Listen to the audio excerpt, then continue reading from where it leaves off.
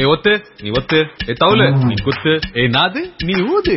Radio city cinema Darbar. இப்போ நம்ம radio city முன்னா கூட பேசிட்டு இருக்கிறது இயக்குனர் நடிகர் விஜய் குமார். உரியடி 2 ஸ்பெஷல். இன்னைக்கு சினிமா தர்பார்ல உரியடி 2 படத்தை பத்தி தான் பேச போறோம். படத்தோட இயக்குனர் விஜய் குமார் நம்ம கூட இருக்காரு. ஆல்ரெடி பார்ட் 1 அதுல இருந்தே ஆரம்பிப்போம் பிரதர். அருமையான படம். எல்லா இடத்துலயும் அப்ப நீங்க உங்களோட ஆதங்கத்தை வெளிப்படுத்துறீங்க. படத்துக்கு சரியான ரெஸ்பான்ஸ் இல்ல, படத்தை ரிலீஸ் பண்றதுல ஏகப்பட்ட பிரச்சனைகள் இருக்கு. அது வேற தமிழ் ராக்கர்ஸ்ல ரிலீஸ் பண்ணிட்டாங்க. சோ தியேட்டர் கிடைக்கல, மக்களுக்கு அந்த படம் போய் சேரும்போது படம் தியேட்டர்ல இல்ல, இப்படி பல பிரச்சனைகள் இருந்தது. இப்ப உரியடிக்கு எந்த பிரச்சனையும் இல்லாம படம் ரிலீஸ் ஆயிடுச்சு. சோ நீங்க அந்த சமயத்துல அந்த படம் ஓடாததுக்கு என்னென்னலாம் காரணம்னு நினைக்கிறீங்க நீங்க?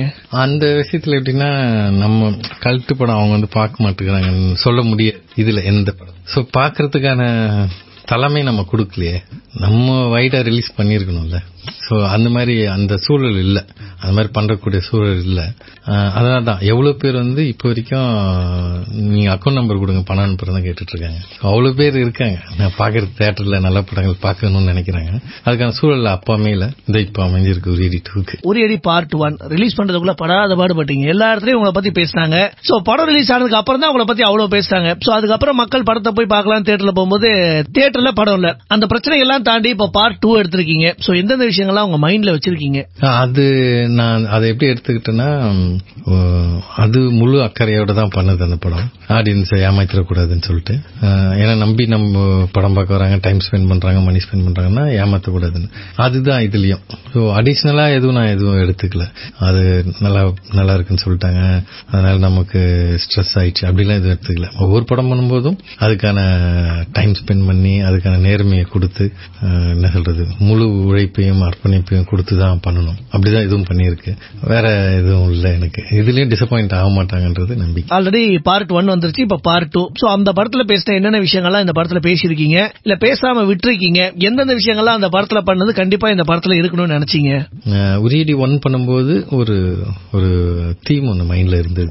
அப்ப அதுல இன்கார்பரேட் பண்ணிட்டு ரைட்டிங்ல அப்புறம் எடுத்துட்டேன். ஏன்னா கொஞ்சம் பொருளாதார ரீதியா பட்ஜெட் கொஞ்சம் அதிகமா பண்ற மாதிரி அதை இதுல வச்சிருக்கு. ஸோ எக்ஸாக்டா நேம் உரியடி 2, ஆனா எக்ஸாக்டா இந்த படம் தான் பண்ணும் அப்படின்றது ஐடியா இல்ல. 2-3 கன்சிடர் பண்ணேன். பட் இது நம்ம ரொம்ப வருஷமா மைண்ட்ல இருந்ததுனால இது பண்ணலான்னு பண்ணது. இதுக்கான தேவைகள் இருக்கு. இந்த படத்துக்கான தேவை சமுதாயத்தில் இருக்கு.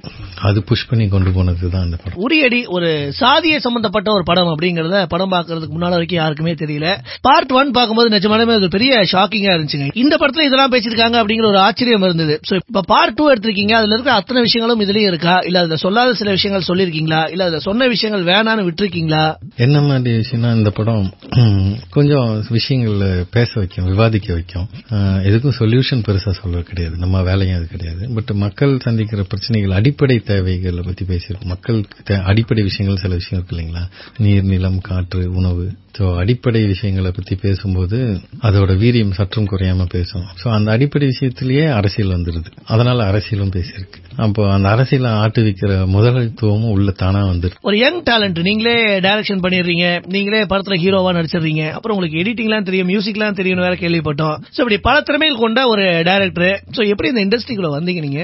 படத்துக்கு வந்தது ஏன்னா படம் பிடிக்கும், எனக்கு படம் தான் ரொம்ப பிடிக்கும். வேற எதுவும் பிடிக்காது. படம் மட்டும் எப்பயுமே அது நம்மள புல் பண்ணிட்டே இருக்கிற விஷயம். படங்கள் பார்க்க ஆரம்பிச்சு அப்படியே அது அடுத்த ஸ்டேஜுக்கு நம்மள அறியாம வர்றதுதான் படம் பண்ணணும்ன்ற ஆசை. அப்புறம் நமக்கு கொஞ்சம் தைரியம் கொஞ்சம் இருக்கு. பிடிச்சுன்னா செஞ்சிட வேண்டியதுதான். செஞ்சாச்சு. ஸோ அது யாரும் நமக்கு ப்ரொடியூஸ் பண்ண மாட்டாங்கன்றதுனால பண்ண மாட்டாங்க. எதுக்கு போய் எல்லாத்தையும் கேட்டுக்கிட்டு, எங்கிருந்து இந்த கோபங்கள், எது நீங்க கேட்கிற விஷயம் எனக்கு புரிச்சு, எதுக்கு இந்த புஷ் வந்து ஒரு அன்பு தான், நமக்கு சக மனிதன் மேல உள்ள அன்பு தான். நாம் நல்லா இருக்கணும்னா அதுல பல பேரோட கருணையும் கலந்துருக்குல்ல. பல பேர் தான் கடமையை ஒழுங்கா செஞ்சதுனால தான் இன்னைக்கு நம்ம இங்க உட்காந்து கூட பேசிட்டு இருக்கோம். ஸோ அப்படி இருக்கும்போது நம்ம என்ன திருப்பி கொடுக்குறோம்? நான் என் தொழிலே நான் திருப்பி கொடுக்கறதுக்கான ஒரு கருவியை வச்சிருக்கேன். ஸோ என்னோட கான்ட்ரிபியூஷன் டுவர்ட்ஸ் சொசைட்டி வந்து நான் செய்யற வேலையில அவங்களை பத்தியான விஷயங்களும், ஏதோ ஒரு சின்ன பிரச்சனைகளை பற்றி பேசுறதும் என்னோட கடமையா நினைக்கிறேன். இப்போ ஒவ்வொரு டைரக்டருக்கும் பாத்தீங்கன்னா அவங்களுக்குன்னு ஒரு ஸ்டைல் இருக்கும். இப்ப விஜயகுமார் உங்களோட 2வது படம் எடுத்திருக்கீங்க, உங்களுக்குன்னு ஒரு ஸ்டைல் ஏதாவது மெயின்டைன் பண்றீங்களா பிரதர்? என் படங்களோட எல்லா கிளைமேக்ஸும் இப்பயே சொல்லிடுறேன். இன்கேஸ் நான் எப்ப டைரக்ட் பண்ணாலும் தோக்க மாட்டோம். நம்ம வந்து கதையை மாந்தர்கள் வந்து முக்கியமா தோக்க மாட்டோம். இந்த பாசிட்டிவா தான் வைப்போம். ஏன்னா நம்பிக்கை போயிடுச்சுன்னா எல்லாமே போயிடுச்சு. we are dead. லைஃப்ல அந்த நம்பிக்கை தானே நம்மள ஏதோ நடந்துரும் அப்படின்ற நம்பிக்கை தான் நம்மள கொண்டு போகுது. ஸோ அந்த பாசிட்டிவிட்டி இருக்கணும்னு நினைக்கிறேன் லைஃப்ல. ஆனா அதே சமயத்துல பாசிட்டிவா இருக்கின்றவங்க பண்ற தவறு வந்து பிரச்சனைகளும் குறைகளையும் கண்டுக்காம போறது.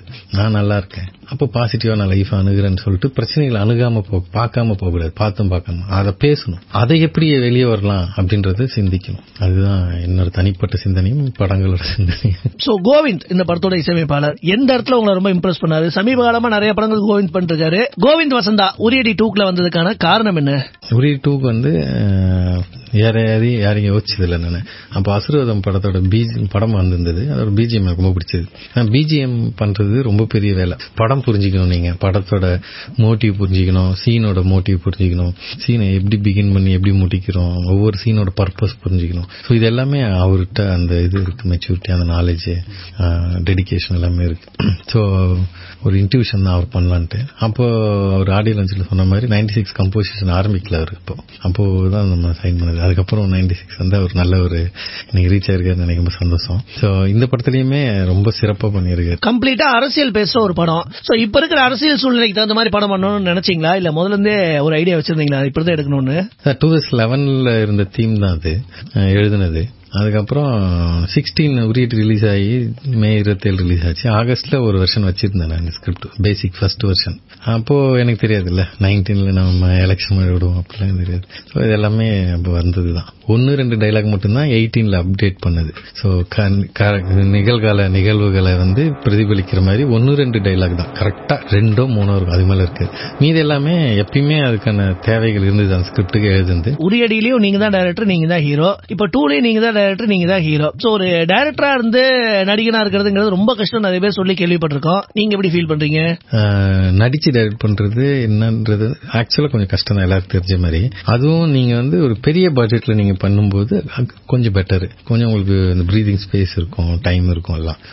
சின்ன பட்ஜெட்ல பண்ணும்போது கொஞ்சம் கஷ்டம் தான். இப்ப நம்ம ஏன் சின்ன பட்ஜெட்ல பண்றோம்னா, பணம் இன்வெஸ்ட் பண்ண முடியாதுன்றது இல்ல விஷயம். இந்த படத்துக்கு என்ன மார்க்கெட், என்ன ஸ்பெண்ட் பண்ணலாம், என்ன மார்க்கெட்ல என்ன வரவேற்பு இருக்கும், அதை எவ்வளவு வாங்குவாங்கன்றத பொறுத்து தான் பட்ஜெட் போட முடியும், போடுறதுக்கான கெப்பாசிட்டி இருந்தாலும். சோ எனக்கு ஒரு பட்ஜெட் இருந்தது. அந்த பட்ஜெட்ல பண்றது வந்து கொஞ்சம் கஷ்டமான விஷயம் தான், ஏன்னா ரெஸ்ட் எடுக்க முடியாது. சோ ஆக்டர்ன்றவன் பாக்கிறதுக்கு ப்ளீசிங்கா இருக்கணும், ஸ்மார்ட்டா இருக்கணும்ன்றது ஹீரோ இங்க பதிஞ்சு போச்சு. சோ என்ன பிரச்சனைனா, அந்த மாதிரி இதுல இருக்க முடியாது. ஏன்னா 36 நாள் ஷூட் பண்ண, ஒரே ஸ்கெடியூல், ஹாஃப் டே லீவ் கூட கிடையாது, அட்ட ஸ்ட்ரெச்.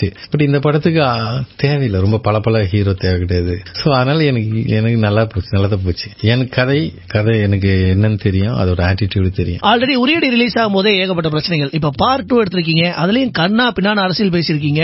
சோ உங்களுக்கு பயமா இல்லையா பிரதர், இந்த படத்தை ரிலீஸ் பண்ண விடாம பிரச்சனை பண்ணுவாங்களோ, இல்ல ரிலீஸ் ஆனதுக்கு அப்புறம் பிரச்சனை பண்ணுவாங்களோ, அந்த மாதிரி எதுவும் நீங்க யோசிக்கலையா? அதான் எங்கேயோ படிச்சிருக்கேன், the only thing standing between you and what you want is the bullshit you keep telling அப்படின்னு. நம்ம ஒன்னும் ராக்கெட் கண்டுபிடிக்கல, படம் சாதாரண படம் எடுக்கிறோம், அவ்வளவுதான். என்ன பண்ணிட்டு ஆகணும். பட் இழப்புகள் எல்லாமே கிடைக்கும், அதுக்கான வேலைன்னு ஒன்று இருக்கு, கொடுக்க தயாரா இருக்கணும். நான் கொடுக்க தயாரா இருந்தேன், கொடுத்தேன். சோ பணத்தை தாண்டி சொல்றேன், அதுதான் அந்த இழப்பு சந்தி. என்னால இது இல்லாம வேற பிடிக்காது. எங்க போனாலும் there is அதர் சைடு, ஏதோ ஒன்னு இழந்துதான் ஆகணும்.